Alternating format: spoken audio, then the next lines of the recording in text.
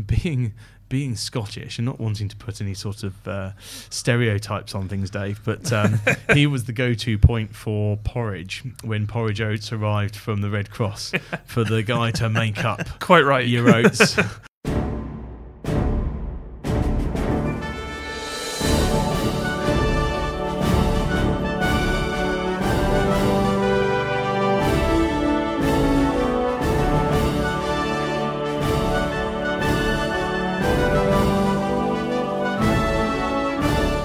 Hello and welcome to another episode of For You The War Is Over, a podcast on Second World War prisoner of war escapes. Hosted by me, Dave, the history nerd. And me, Dave, the tech geek. And today, I swear, Dave, you're doing this on purpose with the names. But we're looking at another person with a fantastic name by the name of Sandy Gunn is going to be our main topic of conversation to begin with today. I'm particularly excited about this episode because we actually have a guest with us today.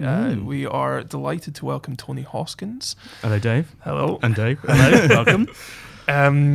Tony, do you want to give some of your background on this? Oh, wow. Okay. So, so I, whilst I'm not quite a tech nerd or history nerd, so I've spent the best part of probably 30 years following aviation history in particular, but military history. And I've had a fascination with the entire subject. And I've been lucky enough that I've worked with a lot of veterans. And I've done a number of projects, some prisoner of war related and a lot aeroplane related. And I'm fortunate enough that my living nowadays in particular is very much linked to this particular subject matter. So I've been very lucky, very fortunate, and I spend a lot of time writing books. So I've published 5 books now on similar subjects, mostly technical, but aviation related. Including one on Sandy himself. Including one on Sandy Gunn, which is why I'm here. Wonderful. Yeah, absolutely. Wonderful. I'm really looking forward to this episode, so thank you very much for joining us. No problem at all. Do you want to? In many ways, the floor is yours. Yeah, well, do you want to talk us through Sandy Gunn? Yeah. So Sandy is a man who I've come to know on paper over the last sort of 2 years, and it's incredible, really, because I've spent so long researching this man and following his life and going to places where he's been and brought up and studied that I know more about him than many people who are very close to me, which in a way is quite sad. But it just goes to show that if you can pick up on a particular story and follow that story, the information that comes out from things that happened back in the war and that people went through and did is just incredible.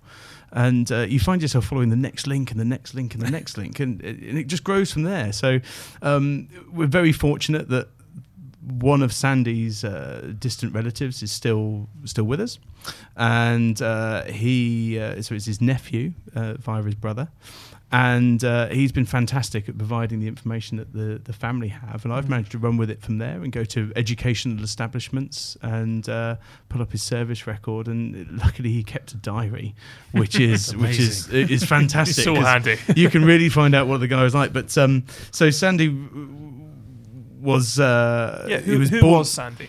So he was born Alistair Donald McIntosh Gunn on the 27th of very Scottish name, on the 27th of September 1919 in a little town in Scotland called Auchterarder, which I believe you know very well. I do. I grew up about 13 miles away. Yes. So he was the son of the doctor in the village, and he was home educated, should we say, for the first 10 years. With his brother, and the two were then sent off to, now you're going to have to forgive me, is it Fetters? Fetters, yeah. Fetters, that's it. So he went there. He excelled very much at sport. He was very sporty guy. Cricket team, rugby team, captain, and the schools have been fantastic in providing some of his educational records, including comments in the sort of school newspaper, essentially suggesting that whilst he was very good at cricket, perhaps his future lay in more sporty activities than academic. But still, he was very keen to become an engineer. Mm-hmm. Which is something very, very close to my heart, obviously.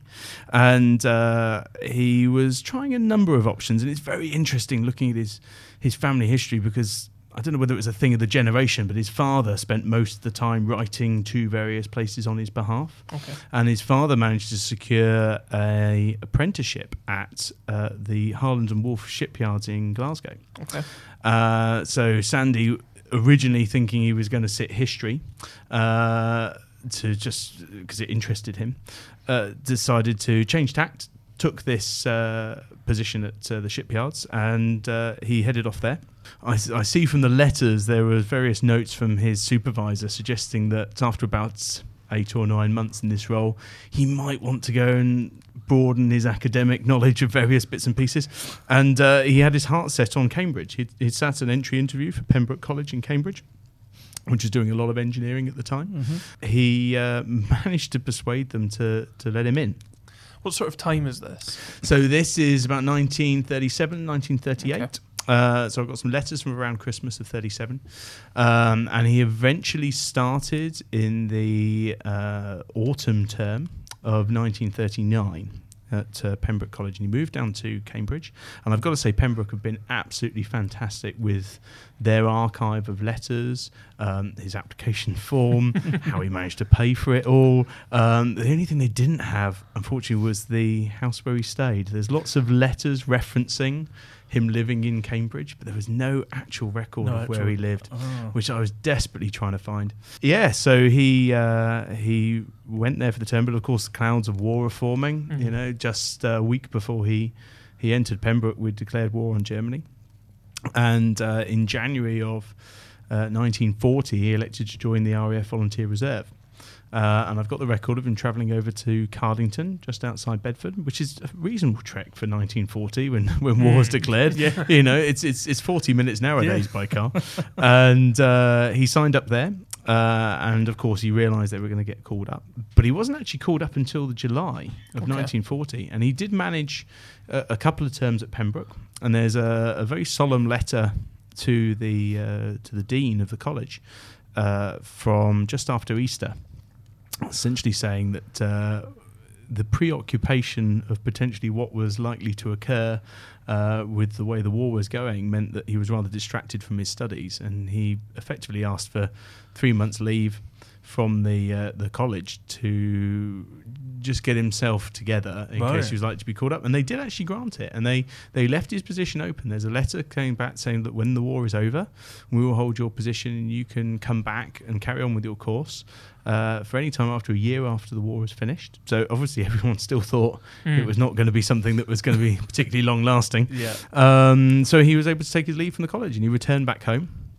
And then in the July of 1940 he was called up and he travelled down to Bexhill-on-Sea, which was the initial training wing where they would have sat their initial exams on air law. They would have learnt about drill and how to press their uniform and all the things that you do in the military when you join. Basic training. Basic training. Yeah. But of course, July 1940, South Coast, Bexhill, it's getting a bit punchy down there at that kind of time. So very quickly... Especially for airmen. Especially for airmen. So I think he was only there for about 3 weeks off the top of my head before they got moved down to Paignton in Devon, which is a little bit quieter.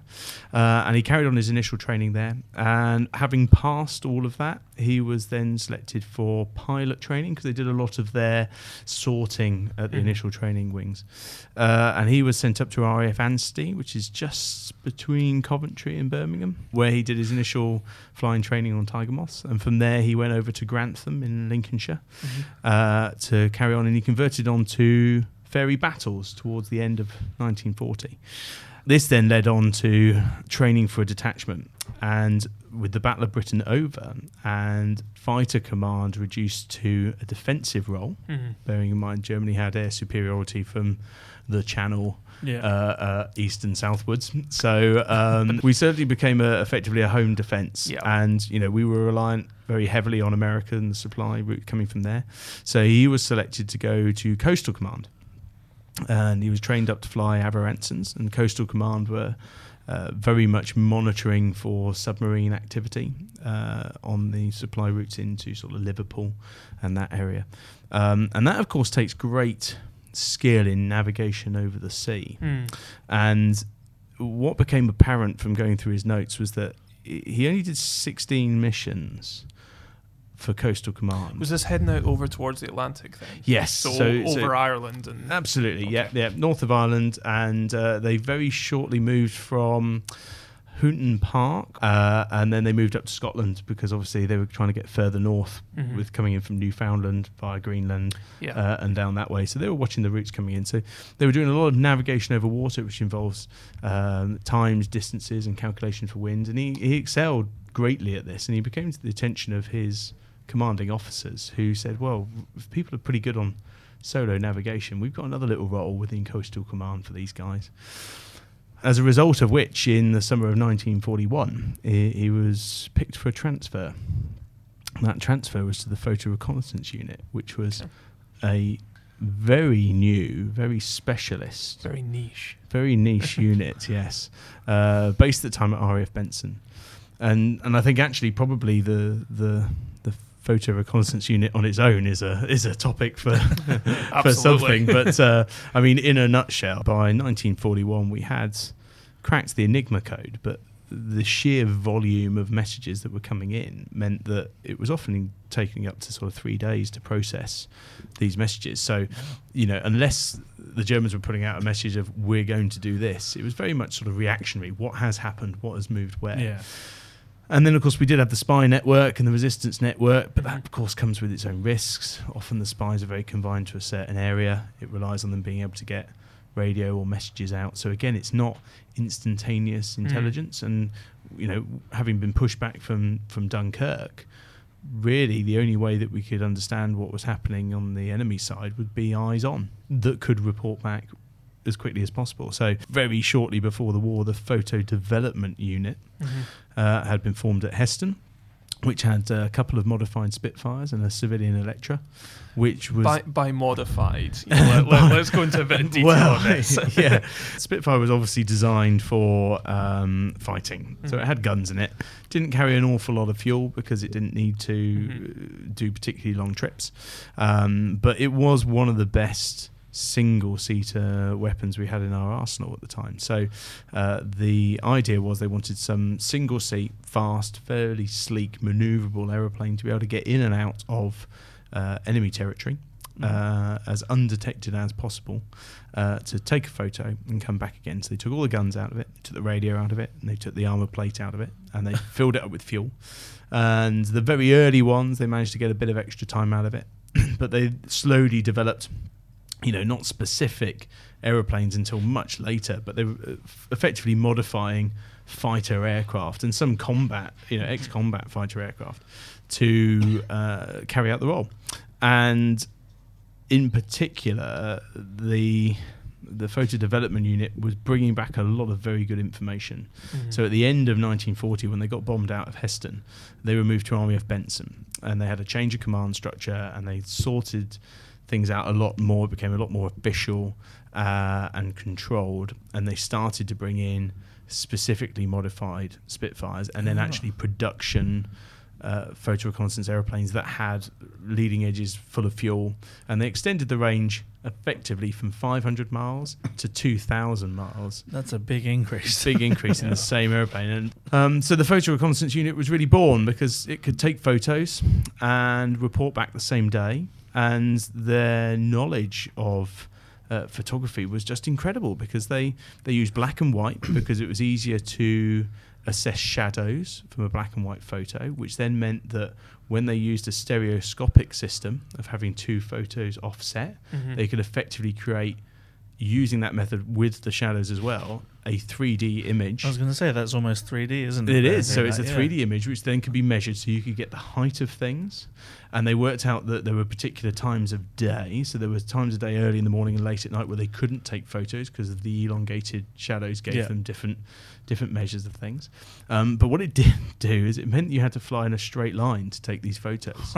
And particularly if you were going a long way into enemy territory, you had to fly all the way over enemy territory, take the photos, turn around and fly all the way back over where you've just flown before. Over the same path. Yeah, so if you hadn't woken up the enemy before, you certainly woke them up on the way back. And, by the time that Sandy was flying for the Photo Reconnaissance Unit, most of the German defensive air bases were, of course, around the coast, which is where they needed to be. And there was a lot more bomber bases set further back. Now, if you're going to fly to say Stettin or something like that, you're going to alert a lot of people along the coast. All without armour. All without armour, guns, no way to Yeah. defend yourself apart from the speed that you had. And a very scary camera. A very scary camera. So if you were spotted and seen, then there was a large chance that you were going to be intercepted, if not on the way out, then certainly on the way back. And that's the biggest thing with the photo reconnaissance unit, is that these were solo operations, largely, at that point in the war. So you had guys going out who were effectively booking a slot, for want of a better word, with the sort of defence, the ACAC defences on the coast, say, I'm leaving at this point at this time, and I'm heading out this road, and I should be coming back in 2, 3, 4 hours' time along this route, because there was no way of communicating on their way back. And we had some primitive radar traces that could foresee something potentially coming in. But the fact is that once you were dispatched off on a trip, if you were a casualty, you were generally never heard of. You just didn't arrive back. And that's the biggest thing. So if they dispatched somebody, technical reliability back then was not fantastic. No black box. No black box, no. And dare I say it, relatively hurriedly built machines in far from ideal conditions, because the main factory at Southampton had of course been bombed out in 1940, so it was dispersed factories being built in garages in multiple locations over towns by relatively unskilled labour. It's amazing what you can build in the garage, though. It is amazing what you can build in the garage. Yeah, so very true. Yeah, so basically in a large number of cases, the guys were dispatched off to go and take a photograph and then wouldn't return. And you can tell there's the operational records book for the photo reconnaissance unit does hold an awful lot of information, where you can say so and so was dispatched on a trip and failed to return, and then 3 or 4 days later they might have notification via the Red Cross that there's somebody been captured, but in the large number of cases nothing would come through, and that's the thing. So whilst the statistics for the photo reconnaissance units are incredibly shocking, with that as well is the majority of those that were lost have no known grave, because if their engine failed coming back across the North Sea, they're never going to be found. Yeah. And a lot of these things with defences on the coastal ports, as you're operating as a single aeroplane, because you bear in mind, until the Americans joined the war, we weren't doing very much over Europe. Battle of Britain had been won, we'd retreated back. So other than the odd sort of propaganda leaflet dropped by Blenheim, or a few little intruder raids to here and there, generally the Germans held superiority over the continent, apart from the odd Spitfire heading down to take a photograph of something. I was going to say, and presumably, or the craft that never made it back, you never received the photographs that they were going to Absolutely, take. yeah. So if you then wanted to still have that photograph, you've then just highlighted to the Germans that someone may well be just coming in that exact same route. Well, absolutely. I mean, and they did do, there were various ones. So daily they were mapping the French ports for ship movements, because Right. obviously they'd had the build-up for Operation Sea Lion, and they noted that there was a build-up of landing craft. But where do those landing craft go? Yeah. When Sea Lion's cancelled, where have they moved to? Where are ships moving to? And the weather in the winter of 1940 and generally through 1941 was pretty poor. And particularly with Enigma, like I say, taking days to decipher, a lot of things could happen. And if you were unable to fly for a week because of weather over a certain area, a lot of things could change. Yeah. There was a lot of ships being moved around, particularly when the Germans invaded Russia. There was worries that the Russian fleet was going to make a move out into the Baltic, and a lot of the German Navy got split up to try and fight a war on two fronts. So we needed as much information as we could, and you can carry a lot of information back from one trip in a Spitfire if you're covering 300, 400, 500 miles. You can take a lot of photos, and these cameras did have. I mean, by the time you got to sort of Sandy's time, they're carrying three cameras, with 500 rounds per camera. So Wow. you could bring a lot of information, and the archive up in Edinburgh has millions of photos on file that they were producing. So these photos were then taken, am I right in thinking they went to Medmenham? Medmenham, that's right, just outside Henley. So initially the PRU had bases at Benson, which was a grass airfield. Then they had a satellite down the road, which was RAF Mount Farm, which had some concrete runways, which was good for winter operations. Then you had a base down in Cornwall, which was doing a lot of the French ports as far as the sort of Spanish border. Yeah. And then you had Lucas and Wick in Scotland as well, which were pushing out to Norway. But obviously that was right on the limit of range of these aeroplanes. Yeah. I mean, Lookers is Fife Coast, and Wick's right up in the north of Scotland. That's Know, right. far north of Inverness. That's right. But even then, it's a long way. It's a long old way. That's a long old way. And they were heading down to sort of, they could do the northern ports of Denmark because there was a lot of, they obviously got Kiel. Kiel can have big industrial centres for shipbuilding and ship repair.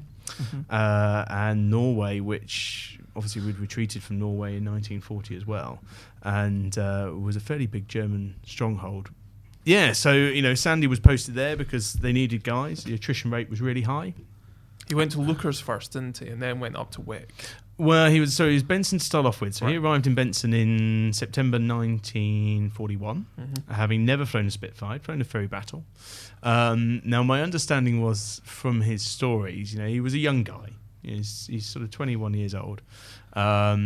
He enjoyed his parties and his socialising, and I think 48 Squadron, which he'd been on as part of the Coastal Command and the monitoring of the submarines, they'd evidently had good social time. So he was a little bit surprised when he arrived at Benson to find it was very official, and perhaps the socialising wasn't going to be quite on the cards. But again, there was a bit of unserviceability issues with some of their aeroplanes. He had to try and learn in a completely new area. He's now in the middle of Oxfordshire, effectively, which has a large number of bomber bases and training bases. So it's a very busy sky, and he had to try and learn to fly a Spitfire. And then he's had to start doing practice photographic runs. He was going down to Cornwall and he was going out to Wales to try and do test photographs of things. And he brought it back, and they gave him like 6 or 7 trips to get sorted. And went, great, you're operational now, off you go. So he did, and he did well, actually. He had very few unsuccessful trips. They would always be given a primary and an alternate. And if he couldn't get the primary, they would get an alternate. Or if he saw something of interest, then he would take it. And he was primarily being given areas in sort of northern Germany, the sort of coastal ports around Wilhelmshaven and Stettin up the top there. And he did well, and he made a good group of friends around him. And from his diaries, you can link to the various pubs and establishments and cinemas and films that he saw, and it's very strange because he said, I saw this film tonight, it's that, and I thought, I wonder if it's there. And you go on a well-known internet movie channel sort of thing, and there's the film, and you sit down, you watch it, and you go, wow, this is quite fantastic. But I digress. He was offered the opportunity for a transfer, and that transfer was up to Scotland. For a task that at the time hadn't been told to them as to what it was. But little did they know that task had actually come from Churchill. The scene is effectively early 1942, so right at the start of January. The weather had been appalling. Tirpitz, which of course was the largest German battleship of the fleet, and the only real one surviving after Bismarck had been sunk the year before, had been being fitted out in Denmark, and they sent over a PRU Spitfire in the first week of January, and it wasn't in port. And they went, okay. And they're going through the Enigma messages going, well, it's definitely moved. Yeah. Is it in the Kiel Canal? It's not there either. Where's it gone? At the end of the first week of January, they had a report from the Resistance in Norway that a very large ship had turned up in a hidden fjord just outside Trondheim. And the Admiralty put 2 and 2 together and went, is this possibly our Tirpitz? Churchill said, well, we need to go and find it. We need to go and assure ourselves that this is where it is, because, we've got half of the Royal Navy protecting the Atlantic convoys coming from America, and we've now got half the Royal Navy out in the North Sea for the Arctic convoys going backwards and forwards to Russia, because Russia was sending us stuff and we were sending them stuff. So our Royal Navy is split. It can't fight. We've got things going down in Africa we're having to send stuff to, so we're getting a bit thin on the ground with our Navy, which really was the pride of the British arsenal at the time, really. And it's split and ineffective. And putting the Tirpitz out to amongst the Arctic convoys would have decimated it. Absolutely decimated it. We had nothing that could match it, really. No, nothing at all. Nothing at all. So it became a priority. So Churchill said, dispatch a flight of photo reconnaissance to Wick. And the flight that was allocated was Sea Flight, which was not Alistair's flight. And they asked for volunteers to go as well. And Alistair went, well, I'll go. And a couple of other chaps volunteered too. But the weather was pretty poor. So it did take them a few days to get up to Scotland. One of those guys who volunteered crashed on the way up there. The weather was so poor, and he passed away a couple of days later in hospital. So, somebody died just transferring up. The weather was that bad. But effectively, Sea Flight reformed at Wick in about the middle of January. And Alistair joined them after a few days. And it was a real bunch of different characters, shall we say. They had a guy known as AFP Fane, which was a household name at the time because he was a famous pre-war racing driver who had raced at Brooklands and Le Mans, and he won the Mille Miglia in 1938, and he was a shareholder of Fraser-Nash Cars, and he really was a very well-known individual. He was flying with the photo reconnaissance unit. And then we had a young chap called Mervyn Jones who had been part of a horse racing family. And he had actually won the 1940 Grand National on his first ride, and in front of the King. So he was effectively a household name. He was an outsider, 25-1. And so these five guys basically were up with 5 aeroplanes in Scotland trying to find Tirpitz. And on the 23rd of January, Fane, flying a Spitfire, saw this ship in a fjord, took a photo, brought it back, and the Admiralty confirmed that it was Tirpitz. They had a positive identification, which, whilst that then settled some nerves, it raised some others, because you now know that the biggest battleship is hidden quite nicely on the western coast of Norway. But unbeknown to us, it had been a massive mistake for the Germans because it was so remote, it was really difficult to resupply it. We wouldn't know until after the war that effectively it was probably the biggest mistake they could make, because it became relatively ineffective. It would take weeks to resupply. Every time that ship would go out, it would take weeks to resupply it because it was so remote. There was some relief within the Admiralty that the ship had been found, and they knew they had to mount a task to destroy the ship. So Churchill said, right, I want eyes on this ship twice a day. We watch where this is, and any sign of it moving, if it's starting to set off, we need to know about it. And these 5 guys then embarked on that. So every possible day that they could mount a trip to Norway, they would go and take photographs of it and the supply routes and everything else.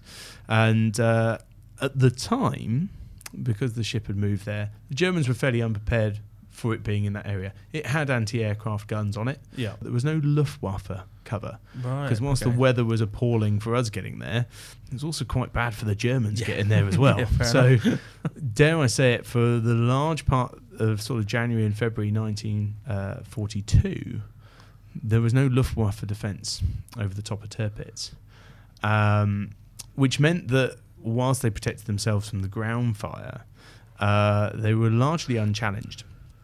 And the downside with the cameras they were using at the time is that whilst they were highly effective at altitudes around about 15,000 feet, these guys are going over at about 35,000 feet, which often meant they would have to then descend over the target to take their photos and then come back again. Not quite as low as Fane famously got. No. Fane has an amazing photograph taken at about probably about 150 feet as he's paralleling the side of a hill, and took a photo. They had an oblique camera that pointed out of one side of the fuselage, effectively parallel with the wings. And he took a very low level photograph. Very famous photograph. Very famous photograph, yes. And but no, so most of them were taking them from high altitude. And Sandy did a couple of runs up there, and those photos survived. So it's possible to get these photos and see what he saw, and see what was taken out the bottom or the side of the aeroplane. That's very cool. And it is. And when you match it in with his diary, because of course we've got fantastic primary sources from his diary of what was happening, from the operational records of the unit and what was happening.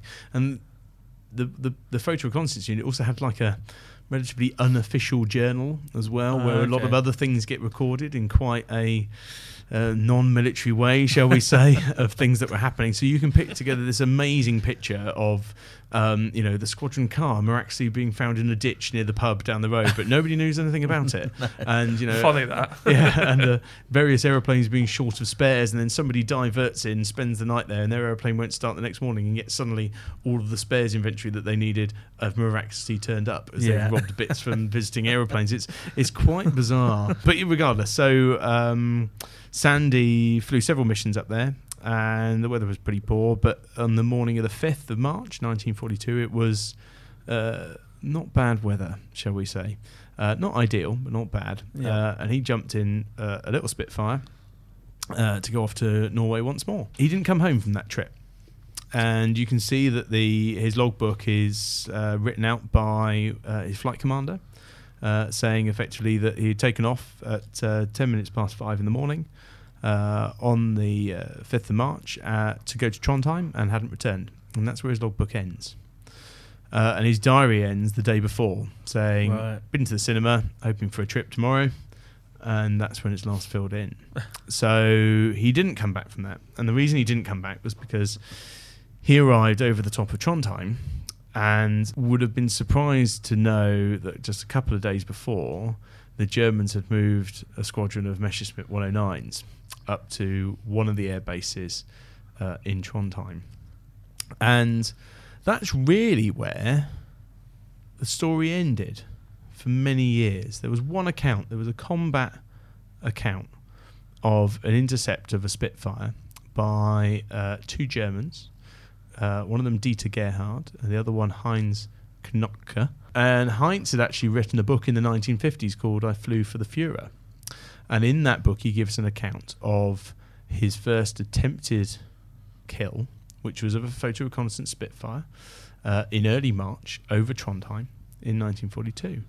And it gives a report that the Germans had installed a listening station in Kristiansund, which is probably about 100 kilometres sort of southwest of Trondheim, which picked up the noise of a solitary aeroplane coming in from over the North Sea, which could only be coming from the UK, wouldn't have been German.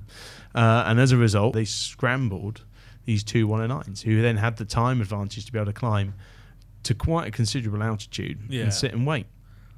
And that's what happened. So there's a report from Heinz saying he saw this Spitfire circling, which is very important, over Tromsfjord, and he thought that the Englishman was evidently preoccupied, but then he saw the Spitfire straighten up and start to head back towards the UK. So he dived upon it and opened fire, and he hit the little Spitfire in his first attack and saw it start to trail smoke, and he pulled out wide and went back in again to try and finish the aeroplane off, and closed into such a close location that his windscreen got covered in oil out of the aeroplane, which meant he couldn't see forward, couldn't see to shoot, so he had to break off to one side. And Dieter came in, and his machine gun rounds found the fuel tank on the starboard wing, which then set the aeroplane on fire.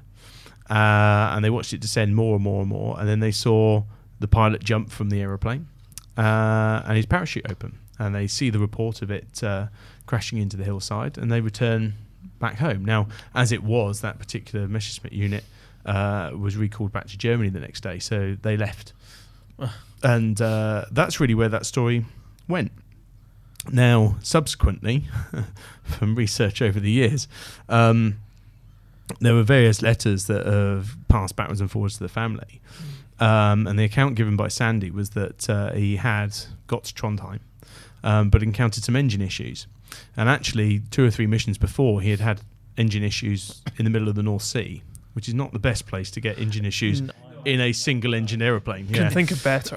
Definitely. Now, he would evidently have been presented with a choice, because you're now over Trondheim. You've got an engine problem. You can either fly east to Sweden, which is neutral, but that meant that you're probably not going to get home for a couple of months. And equally, the photos that you've taken and that information is also not likely to get back for quite some time. Or does he return back to the UK? Because he's got the information and he can get back with the report, but if his engine's going to let go, that's going to be the end of him. It's March. North Sea, you're not going to live for particularly long. No. And whilst they had a survival pack and a little dinghy, you're not going to spend much time, with the exposure out there. So he evidently had a bit of a dilemma. And in doing this, he would have been circling, because to take photos, you flew in a straight line. Yeah. So we can only assume that with his return to in the direction of the UK, he had taken his photos on that trip and was circling as Heinz had described, whilst he was trying to work out what was happening, and which meant he was preoccupied and would not have been looking behind him because they hadn't encountered any Germans before. Yeah. And it was typical that Sandy became the first Spitfire to be lost over Norway. And but he did manage to bail out, and he landed on the hillside, and he was captured. However, the locals had also seen, and the schools were on strike at the time, so most of the school children were at home, and a number of these school children saw the parachute descend and went, "Oh, let's go and see what's going on." Run out to the parachute. Yeah. Effectively, yeah. So the kids, setting off with all their energy, bounded up the hill. 3 of them came across Sandy Gunn, and he had lost a flying boot on the way down, and he'd suffered flash burns from the burning aeroplane. So he'd burnt the side of his face and he'd burnt his hands, and he had an escape kit and a medical kit with him. These kids helped him dress his burns, and one of them lent him his ski boot. And they told him that if they'd seen it, Germans would have seen it, they would be assembling. So they said, "Look, it's going to be best you come with us down into the town and hand yourself over." And the reports we've got is that he walked down off the track, and there's a point where there's a road that goes over the top of the mountain and it meets the track, and the Germans were waiting for him there, and the young lads, who are all aged between sort of like 11 and 18, handed him over to the Germans, and the Germans then took him down into the little village and took him to the commandant's house. And he was kept overnight in the town, and then the next day transported up to Trondheim by lorry, where he would have then been taken by train down to Oslo, and then he would have been put in an aeroplane again, flown over neutral Sweden, and down to Frankfurt, to Dulagluft, which I guess has come up on your radar before. It certainly has. Certainly has. But so you would probably know that obviously in Dulagluft, you would normally have spent a very short period of time whilst they processed you and worked out for there. But Sandy was there for a month. Wow. In Dulagluft. And the reason being is that the Germans had managed to capture a photo reconnaissance Spitfire in the retreat from France when it was part of the photo development unit. And that was obviously a very primitive Spitfire.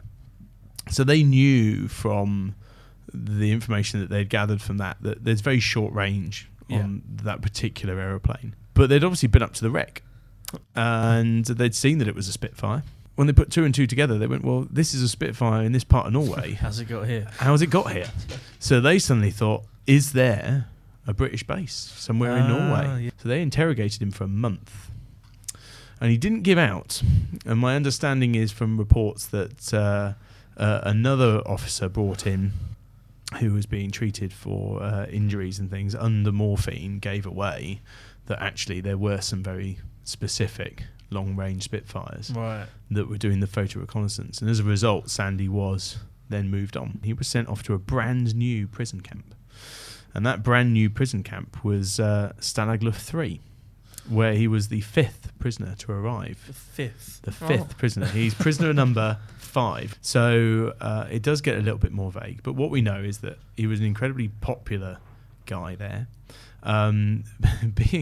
Being Scottish and not wanting to put any sort of stereotypes on things, Dave, but he was the go-to point for porridge when porridge oats arrived from the Red Cross for the guy to make up quite right your oats.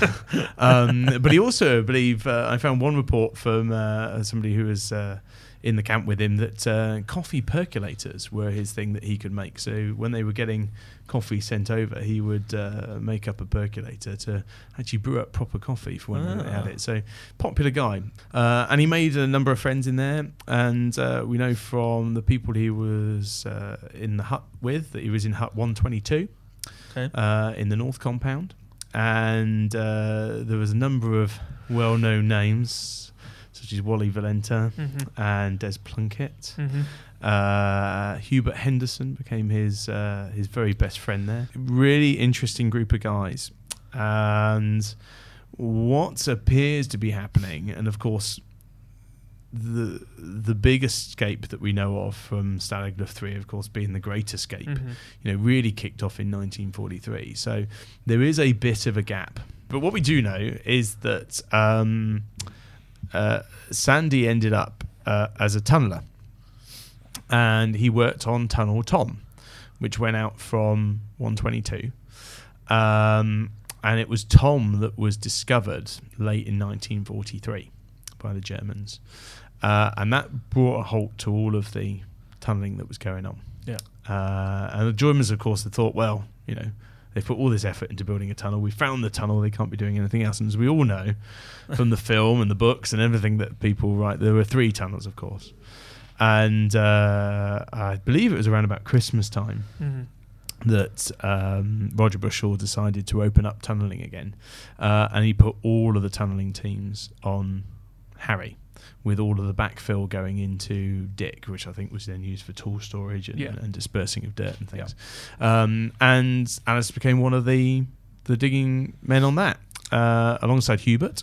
And by the middle of March 1944, the tunnel was, as they thought, complete. And it came to decide who was going. And of course, the breakdown, they wanted to pick those that had the most chance of escape. And, whilst you've got 600 odd guys who have all been involved on this escape attempt, you can't take all of them. I mean, No. Roger wanted to obviously take a large number of them. But they picked all of those fluent German speakers and fluent French speakers and those that stood the greatest chance to go first. And then of the next 100, there was a number of people that they picked at the start who were fluent foreign language speaking, of which Alistair was not. His name went into the draw for the next 100 places. And obviously, being a tunneler and one of these guys who had put quite a lot of effort into the escape attempt, that rightfully earned him a place in that draw, and he was then allocated an escape number. Escape numbers in the Great Escape vary a lot when you look at all of the different information, because a lot of people swap places at the time. Things move around for various reasons within the huts of people getting there. Now, the most references I've seen to Sandy Gunn was that he was number 68. Okay. And I believe Hubert was down as 80, his mate. And they were the places allocated. What we know for sure was that he was in Hut 104 that night. And we also know he was part of one of the tunnel collapses. So there are various accounts. Yes, so there's various accounts of Sandy being caught out in a tunnel collapse in the tunnel, which is depicted in the film. Yeah. And there are references to people taking suitcases that were far too big down the tunnel, which then resulted in that. And of course, that was one of the delays that prevented them getting out. Now, what I don't know is the cause of Sandy's tunnel collapse. Was he taking a case that was too big? Yeah. Don't know. All we know is that the tunnel collapsed on him partially. He then had to be dug out to then continue his route down the tunnel. But he was one of the 76 that managed to get out before the tunnel was discovered. Hubert was not. Hubert was still in the tunnel and returned back to Hut 104. And Hubert's account after the war is what we know so much about Sandy's time in the camp, because he ended up reporting back to the family as exactly what happened. So he must have been quite near the mouth of the tunnel, though, because it was 76 that got out, so it was 77 who was the first captured, effectively. Effectively, yes. So he must have been quite near the mouth. Indeed, and it's very difficult to work out how many would have been in the tunnel at any particular time, because again, they were taking turns at the various stations pulling people through. So I don't know if Sandy had been in the tunnel for 20 minutes or 3 hours. Because, they were relieving people as they went through. As right, now it's your turn to pull this through and things like that. And that's why the order muddles up quite a lot. Yeah. So it could be quite reasonable that they could have been at either end of the tunnel. Hubert could have been the next one out. Hubert, sadly, is no longer with us. Right. But I'll come on to Hubert's story later, because there's been a lot of turns with this thing. But effectively, Sandy did get out, and he was travelling with his escape partner Mike Casey. And neither of these gentlemen spoke any foreign language, as I said. So they elected to try and travel as covertly as possible. And I can only presume, because of his knowledge of the northern shipping towns and where they were eventually captured, was Sandy's decision, because they were heading for Sassnitz to jump a boat to Sweden. And, most of his photo reconnaissance trips were over that area. So I can only presume that, from memory, he had a reasonable understanding of the geography there. He also knew his way around a port. He'd worked in the shipyards. So so he set off, but they didn't want to risk travelling in a train because of their lack of language ability if they were challenged. So the reports that I have is that they actually travelled underneath the trains, Right. by effectively sitting on the bogies of the freight carts. And it actually looks like he probably had to travel quite a long way into Germany before he could then actually pick up the routes out to Sassnitz. Really? Yeah, there's no real direct route from Poland where the prisoner camp was, because he was on the run for 2 days. So he was captured very late on the 25th up at Sassnitz. And whilst we don't have the exact first-hand account of how he was captured, we think, looking at the area, that they were crossing potentially from the freight yards to the passenger yards to then get under a passenger train to then head up to the ports, and were possibly challenged as they're crossing the goods yards. Right. But that's just presumption at the moment. This is obviously an ongoing research project, so I will keep on striving on this part because it's fascinating. But as a result, so they ended up being handed over to the Gestapo because we know the escape had gone right to the top. It had gone right to the top, and it had riled the Germans somewhat. So they were being... Hitler had ordered anyone captured to be shot. Yes, that's right. Goering ultimately had to negotiate him down to 50. That's right. So yeah. And... the humanitarian that he was. They arrived with... And were then in prison with a number of other prisoners from the same escape. And they did all relate their stories to each other, which is where we know the story of how Sandy travelled and where he was captured. Right, okay. And, slowly over the next few days, people were called up, and most people were presuming they were being taken back to camps. And Sandy was called up on the 6th of April to go, and he left the room. And the chaps that he left behind, I think there were 2 or 3 that were left in Gorlitz, who then several days later were then taken back to Stalag Luft 3. And of course they arrived there and they said, brilliant, where's everyone else? And they went, no, you're the first ones back.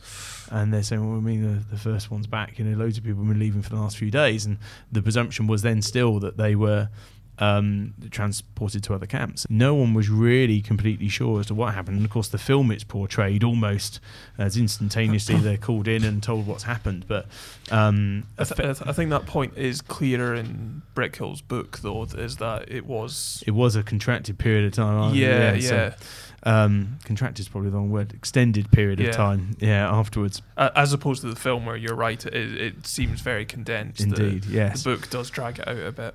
So so names were posted, and I believe, again off the top of my head, I think it was 44 names that were posted initially, of which Sandy's was on it. And it became evident that when he was called up on the 6th, he was taken away and executed. By which time, as you were talking about him being 21 when he turned up and 22 when he was captured, he was 24 years old when he was executed. And slowly over the coming days, the number went up. And I think it stayed at 49 for a long time, and then they finally posted later on a 50th name. But then the ashes were returned, and the prisoners were allowed to build a memorial, obviously there.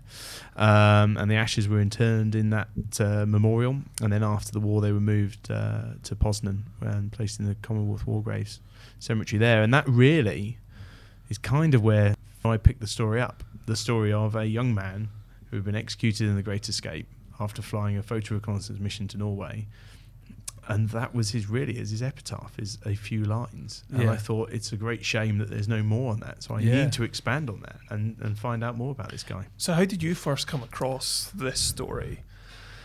So it's a kind of it was a I don't want to say it was by accident. I went looking for a story. Right. So I have been fortunate enough over the years to do a number of projects, both prisoner of war related and in military history. And as a living, I do a number of restorations and maintenance on aeroplanes of this nature, of this period. And I try and find parts and projects for people. But I'm also fortunate, if you look at it in one word, to do a number of documentary projects for various channels and things. And one of the things I was looking at was, in 2017, was a project to mark 100 years of the Royal Air Force. And one of the things that I'd come across so often with the veterans is that everyone has a story. Yeah. And, you have one granddad story and another granddad story, and you often get cases of one granddad say, well, it didn't happen like that, it happened like this. And then someone else went, no, it happened like this. And so you suddenly have not conflicting, because everyone had a different experience, but trying to sum up one particular role was really difficult. Yeah. And I thought, wouldn't it be fantastic for RAF 100 to find a item that actually represented so many different stories? So rather than finding a story that could be expanded out to represent a large group of people, let's find one item that represents lots of stories. I thought, it's got to be an aeroplane. It's got to be an aeroplane because it's RAF 100. Yeah. And it's got to be something that people are going to relate to. And generally, if you go out into the street and you ask people what a Typhoon is, they're probably not going to know. If you go to someone and say, what's a Spitfire, they're generally more likely to know, because it is an iconic machine. It's known the world round. And I thought, well, okay, so it's got to be a Spitfire. So let's find a Spitfire and see if there's one with a story attached. And I thought, okay, well, we are 2017. There were not a lot of Spitfires just sitting around looking to be found. Within the UK, there wasn't likely to be very much. Yeah. But I thought Scandinavia is probably going to be the best bet, because France, a lot's been recovered in France. Awful lot's been recovered in Holland. Germany, not a huge amount of Spitfire operations over Germany. Let's face it. So let's look up them. So luckily, those records had largely been released. And a bit of research down at Kew showed that there were actually only a very small number of Spitfires that had been lost in Norway. So I thought, well, okay, let's have a look at the ones that are feasible. So you're taking out all the ones in which the person's been killed, because that's quite rightfully a war grave, and you're not going to go disturbing that. Yeah. So that knocked out a couple of them. And then we thought, well, let's go and look at the ones that are in lakes, because there's an awful lot of very deep lakes, and that's quite cost prohibitive to go and get it, and that knocked out a few more. And then let's try and find the ones that have been recovered, and there's a couple that have been recovered in Norway, which actually only then dropped it down to about 3 Spitfires. So I thought, let's have a little look at those. And they were all photo reconnaissance Spitfires. So I thought, well, that's fantastic, because I've grown up near Benson, so I had quite an interest in photo reconnaissance. And it's also a story that's not widely told, And I thought, well, this could be of interest. People, Spitfires, everyone knows them as fighters, but it was used as photo reconnaissance. I thought, there's a start to this. And of course, I found this one, Sandy Gunn. And I thought, okay, let's have a little look at this. And of course, he came up in The Great Escape. And I thought, I wonder if his Spitfire's still there. And the wonders of the internet is that most Spitfires that have been recovered are known about. And it doesn't take very long with a Google to put in the registration of an aeroplane, the military serial number, and see if anyone's got any information on it. And there was really very little. There was one report of a microlight club who, back in 2015, had recovered some parts and back to their clubhouse from this Spitfire. And I thought, well, if there were some parts in 2015, where's the rest of it? Yeah. And it wasn't known that people had recovered it. I couldn't find it in a museum. I couldn't find any reports of people going and seeing it. And I thought, I wonder if it's there. And that's what started it off. I tried to trace the Microlight Club, but that had gone. And what I had noticed was that there was a shooting range not far from where the Microlight Club had been based. And it's all in exactly the same region near the town. And I thought, well, the two things that don't go together are aeroplanes and shooting ranges. So the shooting range still appears to be in business. Yeah. They must know or have had a contact of somebody who was in that Microlight range. So I fired off a a message, and I didn't hear anything back for a couple of days. And then I had a lovely email from a lady who worked in the local municipality office saying, my husband used to fly there, and we've known the story of the Spitfire wreck on the hill, and it's whilst it's not widely travelled to, people have known where it is over the years, and occasionally kids have gone up there to have a look at the wreck. But yeah, we know about this, and it's up on the hill. I couldn't tell you exactly where, but it's up there. Why do you want to know? And I was like, I find this story fascinating, basically. And of course, out there at that particular time of year, the snow is king, really, and they are largely covered in snow most of the year round. So there was a long and agonising wait, effectively until June, of just trying to build up information and build this story. That must have been agony. It was quite agony, because there was a couple of teaser photos I got sent through, which I think had been taken about 12 or 13 years before, of Lily's then young children at the wreck site when they had hiked up one summer. And there's lots of bits of blue painted wreckage, and I'm sitting there trying to zoom this photo in to see what's in. I see a bit of wing, I see a bit of fuel. I think, oh my god, And the PRU planes, they were painted in a distinctive blue. They were. There was a photo reconnaissance blue to try and make them blend in, and it was so well preserved because this particular location of the site was effectively in the lee of the hill, so it never saw sunlight. So that aeroplane had last seen direct sunlight when it was shot down. So the blue was still so vivid. But then, of course, I'm thinking, well, this is like 15 years ago, so who's going to have, see this? So I had to wait, and then Lily and her husband had an attempt to get up there, I think in the May, and went, no, we can get close-ish, but it's still really snowy. And I've got sent a photo of a snow-covered landscape in front of the car saying it's up there a bit more, but we're going to have to wait. And then suddenly, at the end of May, early June, that's right, early June, they sent me a photo saying we've made it up to the site, and here's some photos of the wreck, and it was largely unchanged. And they said, but there's not much there, sort of thing. And I was like, well, look, I'm going to come out because it's not that difficult to get to that part of the world. I think 3 days later jumped on a flight out to Kristiansand, and Lily and Frodo picked me up from the airport, and we had dinner. And I think they thought I was totally and utterly mad as to why this English guy had come all the way to this tiny little village in Norway to talk to them. And the next day I went up in front of the council, and there was a couple of reporters there and a photographer from the local paper to see this mad English guy who had turned up to talk about Spitfires. And I gave a brief presentation to everyone there to say, look, this is quite a special story, and they knew some of the story, but not all of it. And they said, well, we better go and have a look. So we set off up the mountain. You effectively drive past the wreck site, slowly climbing all the way to get to a car park near a reservoir. And at that point, you effectively double back on yourself, but only by foot, because you cannot get wheeled vehicles any further up the hill. And set off, and high on an escarpment, we found the engine block. And that had various serial numbers on it, which related back to the information that I'd picked up as to the engine that was fitted to the aeroplane. And I thought, well, this is fantastic. They were like, oh, we can stop here and have lunch. And I was like, where's the wreck? And there we were. It was about another 20 minutes. I was like, we're not stopping for lunch. Let's go and find this thing.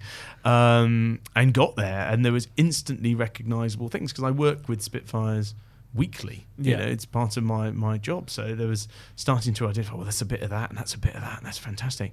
And what was weird was there was this one pile of wreck, and it was a mound, effectively. And normally when an aeroplane crashes into the ground, it makes a bit of a hole, not a mound. And there was this big pile of stuff, and I'm looking at it and going, well, this is all very strange, because we've got bits of the front of the aeroplane on the top of the mound. And you go, oh, there's something not quite right there. And you're standing on this mound going, it's a very spongy, creaky, cracking kind of mound. And you clear a bit more moss off the top, and you go, it's a bit of aeroplane underneath. And you sort of clear that and take that bit, and there's a bit more aeroplane underneath that. Suddenly realised that there's this big pile of Spitfire. And as we went down further through the mound, we're finding stuff further and further back in the aeroplane. I thought, hang on, of course this makes sense. The Germans, we know, went to the wreck, and they would have been looking for information. So there must be a hole with a Spitfire in it that they'd found, and they've then gone and pulled all of the stuff out of the wreck and piled it up which of course meant Right. everything that was at the bottom of the hole was now on top of the mound. So we found the mound of Spitfire. Where's the hole? Yeah. So then we started looking for the hole, and there was like a little bit of a bog with a stream running through it, and then there's some trees on the other side, and found a bit of an indentation, and thought, maybe that's where it is. And we'd taken a little metal detector with us, ran it over the top of the hole, nothing. And then walking back, we'll trace our steps from this hole back to where the mound is, and we started getting little pings from the bog, going, there's stuff in the bog. Maybe they've traipsed it backwards and forwards in here, but effectively we've got this big pile of Spitfire. So I thought, wow, what a recovery that's going to be. Yeah. So I came back to the UK and I spoke to a production company that I was working with at the time. And I said, look, I've got an amazing story for you. Found a Spitfire. It's in Norway. It's got this story with it. Let's go and record the recovery. And they went, yep, that's fantastic. Brilliant. We'll do that. I drove out with a van. The long way round. The long way round, because I thought I'm not going to trust this to putting this in a box and shipping it back. So if I'm going to bring this back, I'm going to stick it in a van. And if I get held up, and I've got to say thanks to Swedish Embassy, Norwegian Embassy, they were all fantastic in helping with all the customs things to get this aeroplane through. We mobilised and we got out there and we got to the pile and we stripped the pile clean in about 40 minutes. And we thought, oh, this hasn't quite gone to plan. I've got all these people out here for a week, and there's not an awful lot of this. Yeah. And we thought, there's something not quite right here. If it's never been recovered, and we've got some bits in the town, and we've got everything that's here, well, where's the rest of it? Yeah. And then we thought, there was pings coming out the bog, so we get the proper big metal detectors out, and it goes nuts in the bog, and we go, right, we found the aeroplane. So long story short, several days later, everyone's very muddy, very wet, but we excavated this Spitfire out of the bog. And it was incredibly well preserved, because when it had crashed, the engine, from the propeller blades that we found, the engine wasn't turning. So it would have been slowing down as it came down. It had lost the tail. We never found the tail. Which meant it would have been flipping over and over and over, slowing down all the way. It then went through the best part of 10 metres of snow, which was over the top of a peat bog. Right. And of course it then went through the snow into the peat bog. Yeah. No oxygen in the peat bog, beautifully preserved. Nice. But we recovered 70% of Sandy's Spitfire, which was everything that was left. Yeah. And there were some people locally who had some parts that came in and bought these in. And we laid it all out in the town to show everyone, because of course everyone knew the story of the Spitfire on the hill, but very few had visited. Yeah. And we thought, well, if we're going to take the Spitfire away, let's show it to the town before it goes. So we did an outline on the floor, and we laid out all the parts that we could in a morning assemble, and the whole community turned up. And we told them all about it and all about the story, and they had a good look around, and they left, and we loaded it in the van, and I spent 3 days driving home. I then took it back to RAF Benson to effectively have it end its mission 76 years after it had crashed. Yeah. And then we thought, what do we do with it? And we had set out to tell the world about Sandy's story. Yeah.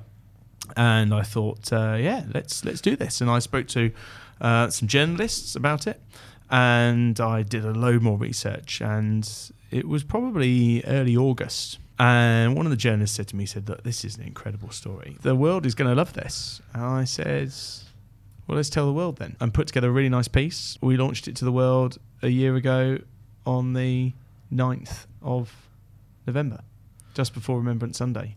And the world loved it. To date, well, I say to date, the last time I reviewed it was about a month ago.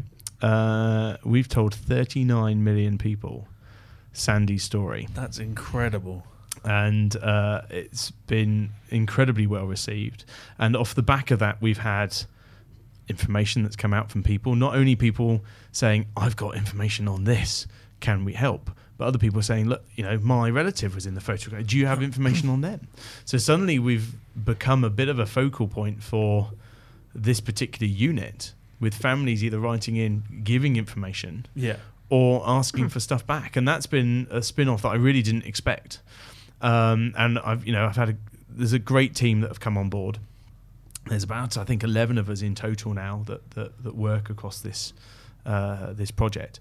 And from social media to research, it's all there. Of course, this year we lost the last two survivors from the Great Escape. Yeah. And I did write to both of them. And I was politely turned down by both, and for totally understandable reasons. It was a horrible time for them, and they were very elderly, and they just didn't want to go back to that time. And when Dick Churchill passed away, Dick had been in the same room as Sandy, and almost essentially, he was just entering the tunnel, I think, when it was discovered. So he would have been only a few people behind, and somebody who knew exactly what happened in that hut, potentially with Sandy and Hubert at that time, that when I'm researching it was still alive, who could have told me all of that information I would know had passed. I suddenly realised that information is now gone forever. Yeah. There will be no other reports there.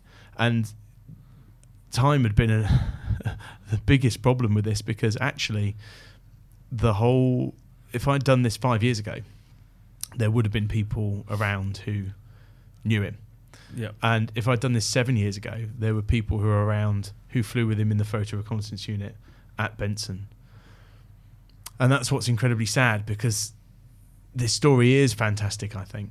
And it's been amazing to research, and there's a lot more research I want to do, but almost by the day it gets more difficult. And I now have to rely on the hope that families of relatives of people that he flew with have kept letters or diaries just like he did, talking of things that they got up to. And I do have a list of people who I've managed to contact who are willing to talk, but they're spread all over the UK. And in fact, in a lot of cases, they're spread over the world. I found relatives of these guys in South Africa and down in Australia and Canada that have all been, and the families have been fantastic. They've all been incredibly supportive, and they've sent a lot of information through. And I've travelled up and down the UK to interview people, and it has been absolutely brilliant. But it is going to get more difficult. Yeah. And what I actually find is the more people we tell about the story, the more that might be forthcoming. And even today I had an email from a lady in Wales who's researching our jockey, and she's found our story, and she's writing to ask of what information we have, and hopefully we can trade information. There might be stuff that she's found that I haven't, because they'll look at it in a different way. So fingers crossed, more will be forthcoming, because it's never going to stop. And for me, that's the strange thing. At what point do I stop? Because people have said to me, they've said, well, Sandy's obviously buried in Poznan. You know where he is. Yeah. Have you been to visit? I know I will visit. Yeah. But I don't think that time is now. Right. Because I wonder that if I go and visit, is that the end? Because I don't want it to be the end. I know a huge amount about this guy, and there's still a lot more to learn. And I kind of feel that whilst I want to go and I need to go, I'm not sure going now is a good thing. Yeah, that almost feels like the closing chapter of the story. Yeah. And you obviously don't want to reach that point yet. No, it doesn't. No, for me, I think going to visit Sandy out in Poland is probably the point where I go, yep, that's where my research of the story ends. Yeah. But I think that is several years away. So I'm not going out of disrespect. Yeah. I'm not going out of respect for the story, because I think it would be more difficult for me, whilst he's on paper as somebody who was alive and has done these things, and whilst I've been to the house where he was kept overnight, and I've got his aeroplane in the workshop, and I've been to his school, and I will go to his other place. I'll go to the house where he was born. I've been in all of these places, and the pubs, obviously, that he frequented, and the airbase where he was at. I've been to all of these places. But I think when I'm actually confronted by where he is, that's different for me, and I need to work out how I deal with that, shall we say. Yeah. So that's where Sandy's story's got to. You say that. Tell us where the plane is, Right. what you're doing with it, and its future, shall we say? So there was a number of things, as we've touched on during this chat, that have come about, and that is that most people are not aware of the Photo Reconnaissance Unit, and in a way that's quite a travesty, because it did so much for the war effort by giving information directly to the Admiralty on how to plan the tactics and the Allied tactics going forward in order to win the war. It amazed me that it hadn't been recognised. And also the attrition rate at the time, was horrendous. In 1942, it was the second most dangerous unit to be attached to, second only to a carrier-based torpedo bomber squadron. You had a 33% chance of living for 13 weeks. Wow. Whereas Bomber Command, I think, was a 44% chance of surviving a tour. Well, there was no tour in the Photo Reconnaissance Unit. Yeah. You were on missions. You were granted leave as and when leave came up and were available. And, the sporadic nature of it meant you weren't on operations every day, but you could potentially at a busy time be 2 to 3 missions a week. Yeah. Your likelihood of survival was not high. And it's not recorded. And so many people, in talking to people involved with the industry, whilst they're aware that people take photographs from aeroplanes, the fact that this happened during the war was foreign to people. And then you look at where the Royal Air Force is going now, and it's all eyes in the skies. We know all about the drones and all this sort of thing. So actually our modern day Royal Air Force now is a lot closer to the operations of the Photographic Reconnaissance Unit in World War II than it is. I'm thinking a lot of people are going to relate from this. And obviously with the story of the Great Escape, it was 75 years this year since the Great Escape. So we got heavily involved with the national commemorations of that. And people were aware of this and said, this is a travesty. And someone particularly not too far away from me did point out that this ought to change. And we are incredibly grateful for actions that have gone ahead from there to move towards a national memorial for the Photographic Reconnaissance Unit. And, a number of people that I've spoken to have all gone, oh, right, so the aeroplane's going to be a national memorial. Well, actually, no. The aeroplane is not going to be a national memorial. No? No. We feel that there should be 2 elements to what we do here. Now, I love a good museum. Don't get me wrong. I mean no offence to people in the things I'm about to say. However, I personally feel that days of going to museums to read a lot of boards and look at pictures and things like that possibly are not going to connect with the generation that we want to connect with nowadays. I feel things need to be a lot more hands-on, and through experiences you can potentially relate to people more as to the things that happened. So whilst there needs to be a focal point, as in a location where there ought to be a memorial, and quite frankly I think we've got an eye on a place that we would like to do this in London that's very relevant to where the information ended up. However, there ought to be a living memorial. And as I said, the aeroplane is not or should not be the focus for a living memorial, because people can only really see an aeroplane if it's at an air show or if it's a museum, which means that unless they can attend that particular thing, then they're going to miss out on this. And we thought we need something a little bit more inclusive. Yeah. So what we've created as well is the Sandy Gunn Aerospace Careers Program, because there is a massive shortage of engineers in the aviation sector, and it's growing because the rate that people are joining the industry is not, one, meeting the rate of attrition as people retire, and 2, it's not demanding the meeting the demands that is happening through the expansion. Right. Okay. So we thought, what better than most of the guys who flew Sandy Spitfire were engineers. So we've got a link there with the engineering, and also because we've got a motorsport link which uses aerodynamics, and we've got the aviation link which obviously uses aerodynamics. Yeah. You've got a huge link to the aerospace sector across many platforms.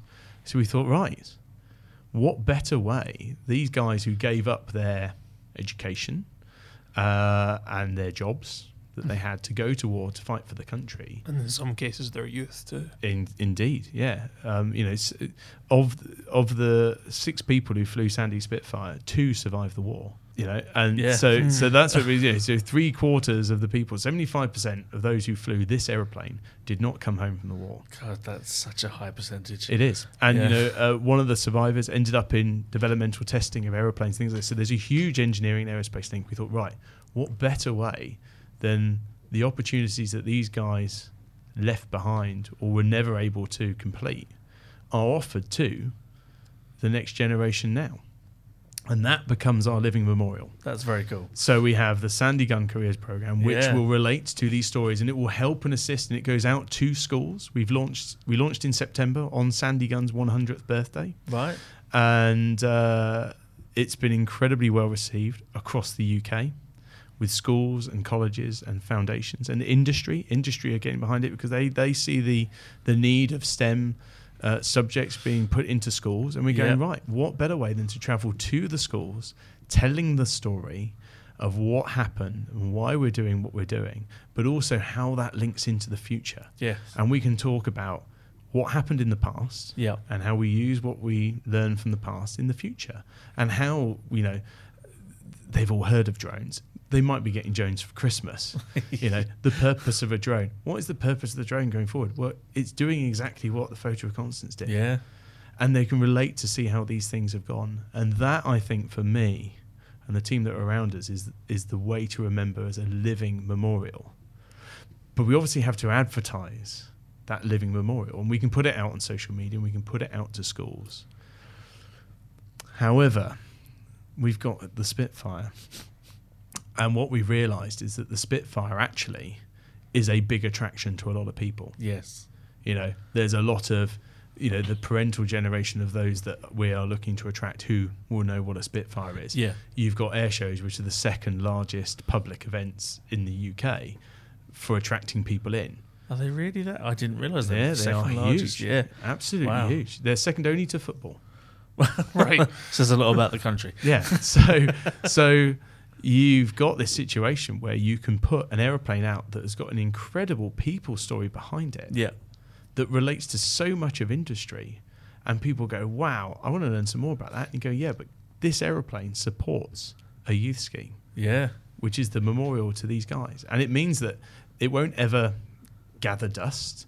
You've got a travelling road show effectively that travels around the UK, going directly to schools and young people, giving help and advice and creating a network of those that do take that help and advice and contacts and get into industry that will help and grow. And it propagates from there. And hopefully those people that are coming through now, who in 10 years' time will have a career and go, yeah, I'll give something back. I'll get involved with that and drive it through, which means that long after I'm dribbling away at home and not capable of getting into London for a meeting, there will be other people who will be driving that same story through and helping the next generation go through. And what better memorial to have 100, 150, 200 years on from it happening than that living memorial?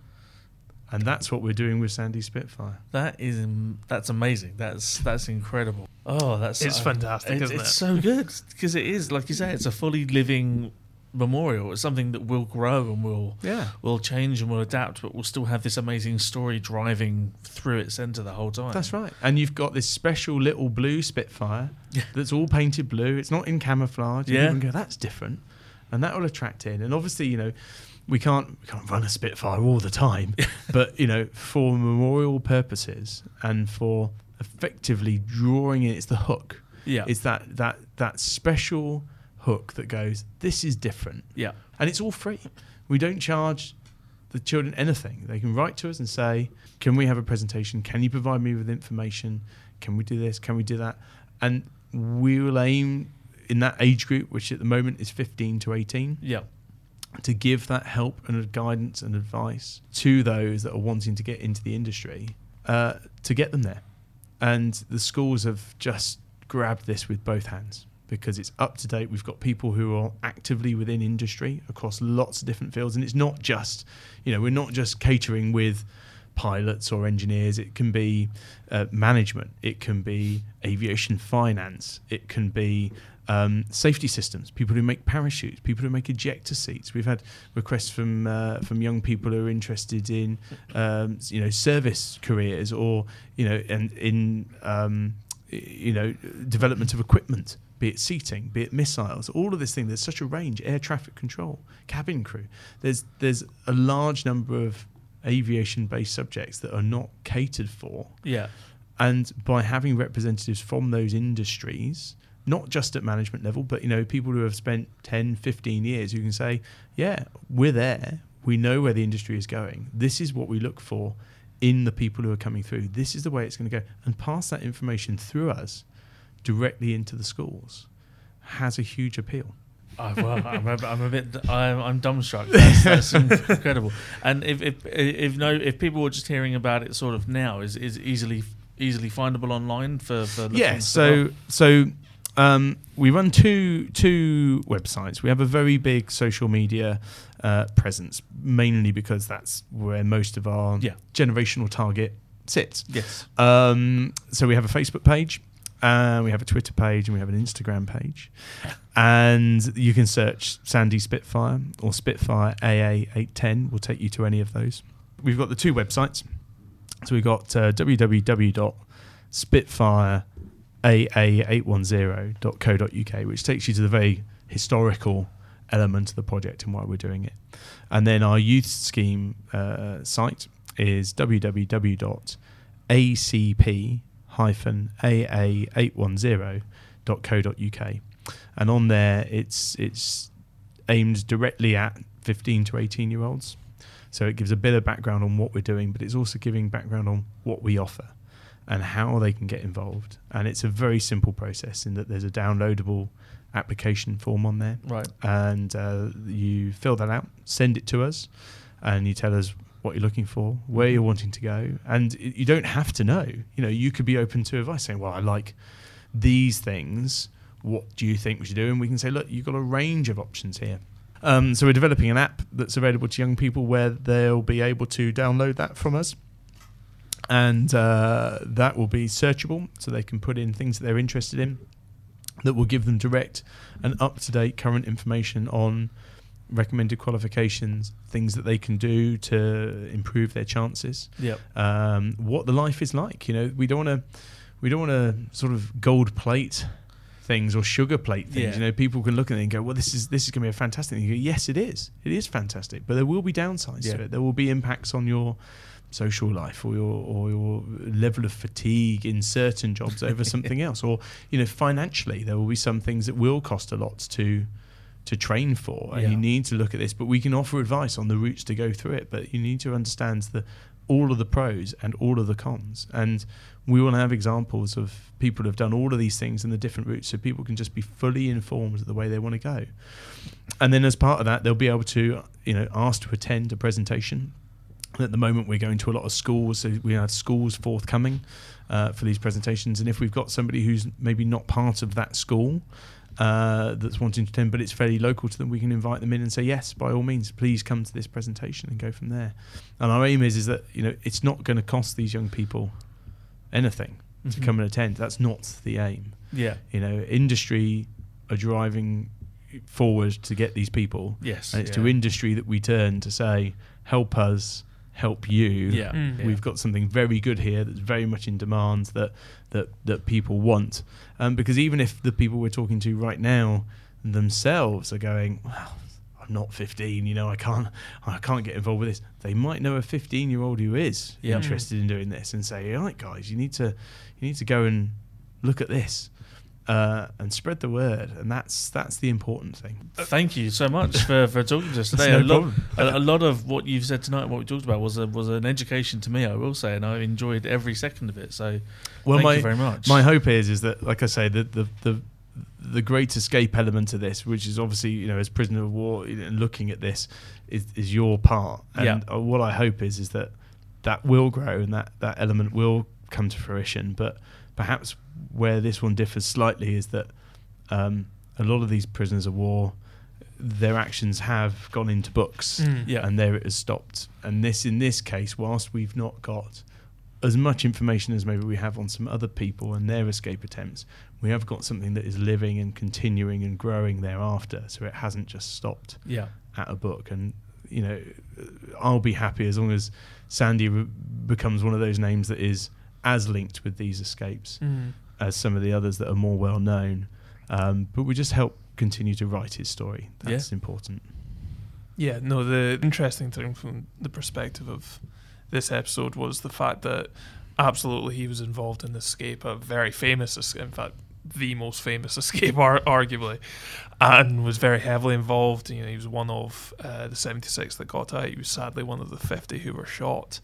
And from a personal point of view, I've told you this before. I've known the name of Sandy Gunn all my life, or almost as long as I can remember. So I really wanted to get this episode in, but also I love the fact that unlike some of the other escapes that we've covered, he ultimately wasn't successful in escaping, but there's a whole story that doesn't end on the 6th of April 1944. Most escapes, they stop, as we know from having done a number of episodes.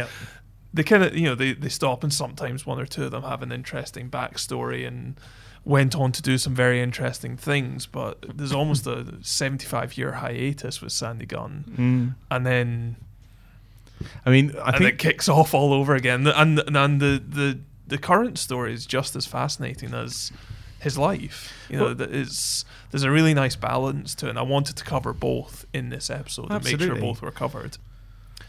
And there is one final point to make, which is there is a book. Oh yes, for all the talk of saying, that's right. I mean, whilst we've gone through a lot of Sandy's story tonight, it did go into a book that I wrote and I published for the project. So it was the first independent publish, and that we produce as a project and we sell through our website. It's the only place you can buy it. It's not on wholesale. For the main reason that the money we produced from selling that book, as well as a couple of prints and some other bits and pieces that we've got, gets reinvested back into this project. But in a way, more importantly, it gets his story out. And the more people that read it and the more people that understand it, that's the important thing. And it covers its cost, and it allows us to buy little bits and pieces here and there that will go into the project. And we've been very fortunate with the people who do support the project and its rebuild are incredibly generous, both in services and financially and in their time and materials, is allowing us to rebuild Sandy Spitfire. But to engage with people, the book is our way forward, and it's his life story. And whilst that story is evolving, and I'm continuing to research, we are planning to fly the aeroplane again in 2023. We're going to do something very special with the aeroplane in 2023. And my aim is around Remembrance Sunday 2023, the second edition of Sandy's Spitfire will come out. It's less than 4 years away now, so I better get a move on. And that will hopefully be all of the resultant information. So, getting the book out there has brought in more information. Doing things like this will bring in more information. And that has to be worked on and it has to be continued. And maybe it's 2023 when I draw the line under the story. I think so that's not a reason to not buy Sandy Spitfire right now. It will come out again in a few years' time, but for the moment, it's the definitive story of what we know, and we'll keep on working from there. And if people do have information that could be of use, I'm always willing to hear from people, which they can get hold of me through the website. Okay, I was going to say, is that the easiest way? The easiest way. So we have a generic email. We have one of our team members manages all our social media, and a contact through social media will get to me, but also through our website, the email to the info@spitfireaa810.co.uk. will come to me within a couple of hours. So that's probably the best way. Well, if anyone listening does have any information or anything related to Sandy or the PRU or anything related, please do get in touch with us directly. We'll be more than happy to pass that on.